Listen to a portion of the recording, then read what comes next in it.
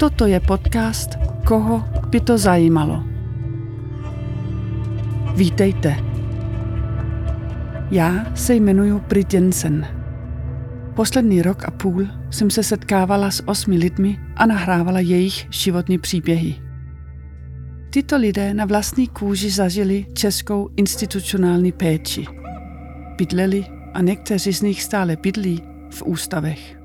Teď nás zvou, abychom si poslechli, co zažili, jak přežili a jak žijí dál. Tento díl začíná přímo u jednoho ústavu. Na místě, kde je prostor si spolu sednout a zapálit si, ale zase ne tolik prostoru na osobní příběh. Jak nám ale náš čtvrtý vypravěč ukáže, málo slov můžou toho vyprávět hodně.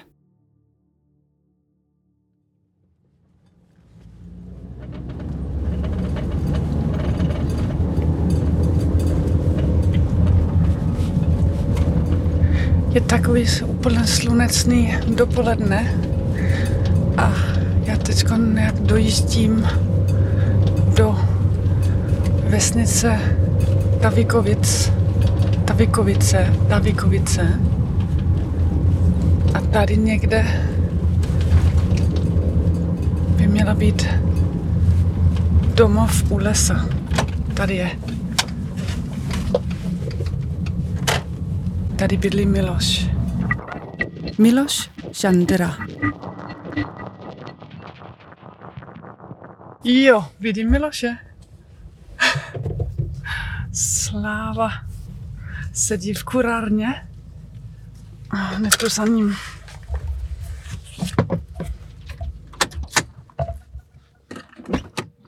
Přinesla jsem červené Marlboro. Já mám cigáry.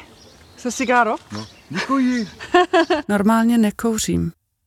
Jen s Milošem. Máš zapalovac? Mám. Máš, jo? No.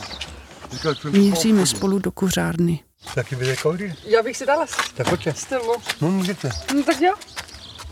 Není to žádná pořádná kuřárna, ale železná bouda, původně postavená pro odpadkové koše. Ty teď stojí venku a sem pod přístřeší jsou zasunuté 2 křivé lavice.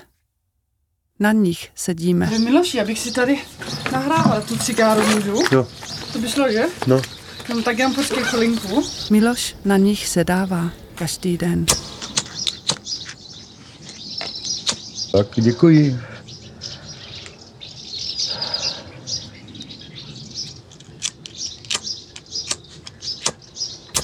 A víte, kolik už máme?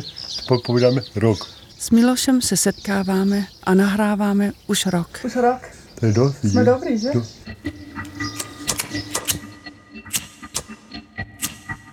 Na nejrůznějších místech.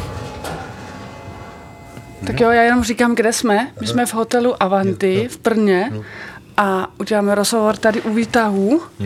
A například úplně poprvé na jedné hotelové chodbě. Vy mě můžete říct jméno třeba? Já jsem Miloš.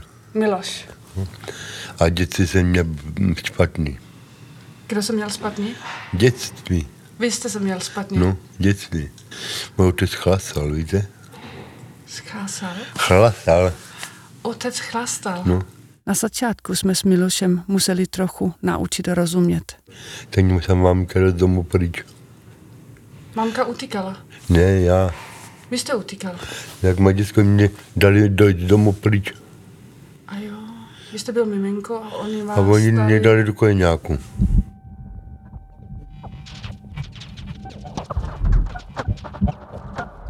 Takže všechno. Počkejte, teď jste paní učitelské. Dobrý. Počkáme chvíli. Bych je rád, že má dneska prácu. Po 50 kdy už se ženete. No. To máte pravdu, paní. No. Než je 63. Než je 64 rokov, když tak mám 65. 64. No, je. Ani na to nevypadám, že? No, já jsem to nechtěla říct. To se tak říká, ani na to nevypadám. Kdy bude za 3 roky 60, no. A mě 65. Já se můžu ptát? Říká, to je všechno. To není všechno. Já už nevím, co mám vykládat. Já se můžu ptát? Můžu? Jo, můžete. Řekněte mě, kde jste bydleli, v jakém městě? Bezbyčově. Miminko Miloš se narodil doma, přímo na schodech. Přímo na schodech. Ta porodní bába mi chytila do ruk. Porodní bába ho chytla do ruk. A kdo vám to vyprávěl? Maminka. Byli 4 sourozenci. Švica, Jana, potom Markéta se narodila mrtvá, Markéta, potom se byli já, pak Miloš, Petr a Franta. Petr a Franta. No všichni jsme si z domu pryč. Všichni ale museli z domu pryč. Všichni.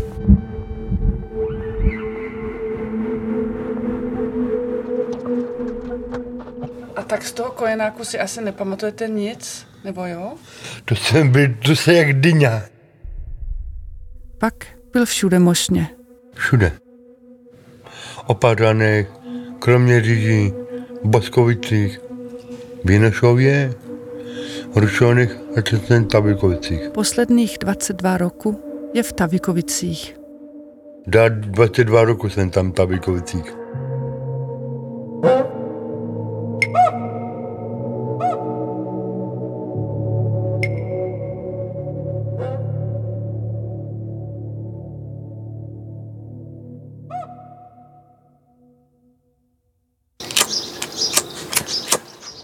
Tady v Tavíkovicích s kuřárnou na parkovišti. Tady člověk zřejmě není nikdy dlouho sám. No, ahoj. Máš to pan Brit? Pan Brit je tady. Milošův kamarád jde.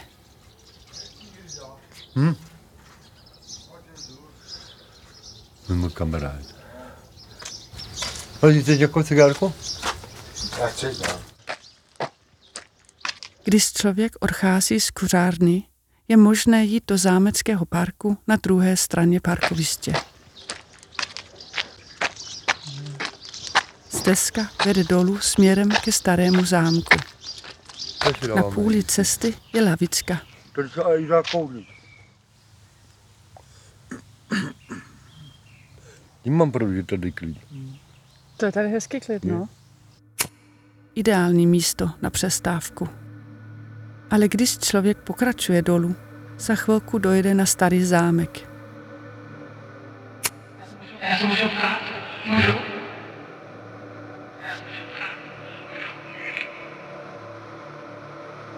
Je tady míň rušno než nahoře v nové budově. A je tady také místnost, kde jsme už jednou s Milošem nahrávali. Vy můžete být tady a já můžu být tady. Vy můžete týkat. Můžu, jo? Tak ty můžeš taky týkat mě. Já vykat a vytýkat. Ty nerád týkáš. Ne. Od malička mi učili vykat od malička. Aha. A kdo tě to učil? To Opařanech. V tom ústavu? No. Opařany. Psychiatrická léčebna, kde Miloš strávil část svého dětství. Mě hodně dal léku. Léky. Tvoje domy léky. Já jsem to spolkl a hned tak jsem to spolkl, tak se zaklonila na bluze. To byly silné prášky. V této léčebně dávali Milošovi tak silné prášky, že když si je vzal, hned se mu hlava naklonila dozadu.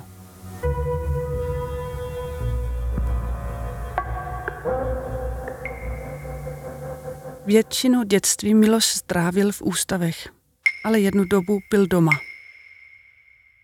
Já jsem to říkal, jako otec chlastal a zmlátil mě řemenem. Koho zmlátil? Mě, Tebe. no. Otec chlastal a zmlátil ho řemenem. A švicu nutil, aby mu plival do úst. A Miloš také viděl, jak otec trápil sestru. Švici plival do úst a moje švici plival do úst a musela to polikat. Plival jí do úst. No švice to musela polikat aj před ním. Takhle to dělal mu, jak se ožral, víte? Jak se ožral, tak nevidí, co dělá. Protože se opil a pak nevěděl, co dělá.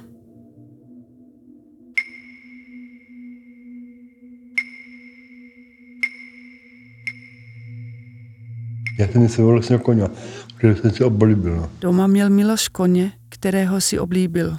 Já jsem měl moc rád. Nemusí, jestli se s ním mazil, tak hleděla pás, co chodí se pást a takhle. Chodil se s ním mazlit a také se s ním pást. A můj si ochlatal cyklo do hlavy a zabil ho. Jeden den se táta opil. Vzal sekeru a koně zabil.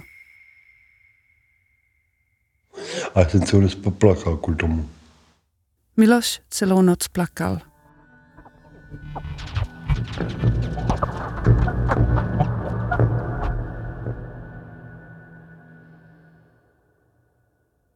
V léčebně v Opařanech.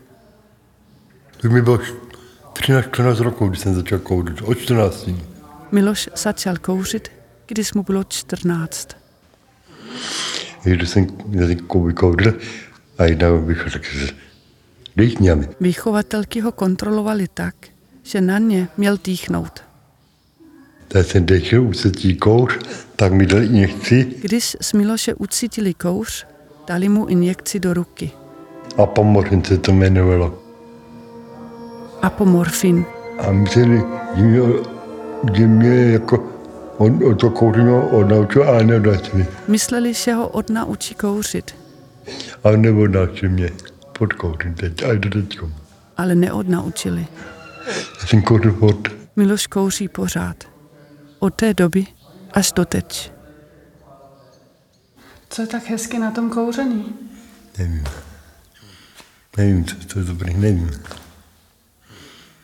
Je to chutná.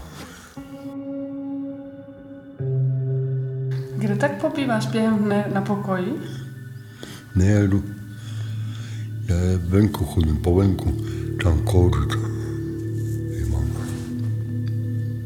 To je kouřárny. To smrdí strašně vždycky. Když je teplo, to smrdí. To jsou ty odpady, ne? No. On tam začne slupky všechno možný.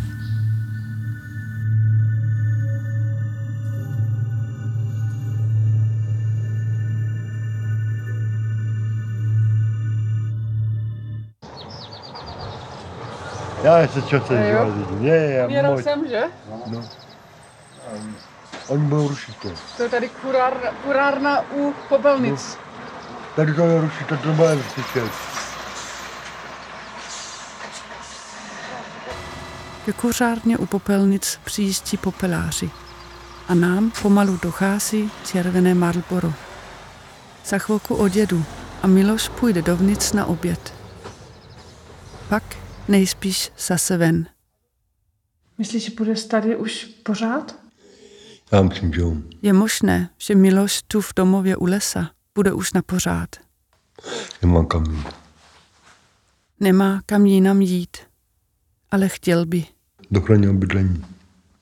A to ty chceš? Jo. Chtěl by do chráněného bydlení.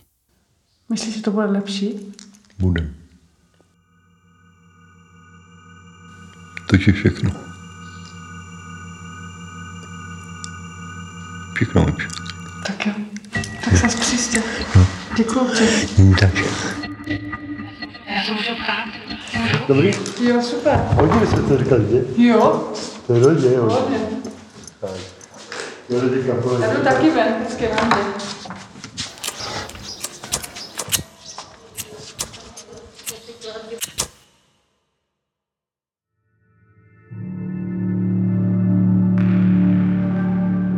V tomto díle vyprávěl Miloš Šandera. Hudba, sound design a mix Martin Ožvold. Hudební motiv Tomáš Vtípil. Já se jmenuji Brit Jensen. Příběhy jsem nahrávala a sestříhala. Epizoda vznikla v úzké spolupráci se sociology a antropology Danou Hradcovou, Michalem Senkem a Anou Fontánovou. Ilustrace vytvořila Dorota Práždovičová. Dramaturgické konsultace Martina Pouchla. Podcast vznikl s podporou norských fondů a nadačního fondu nezávislé žurnalistiky. Je součástí výzkumného projektu Životní příběhy za lidská práva, realizovaného na Fakultě humanitních studií Univerzity Karlovy. Více o projektu najdete na stránkách www.životnipříběhy.com.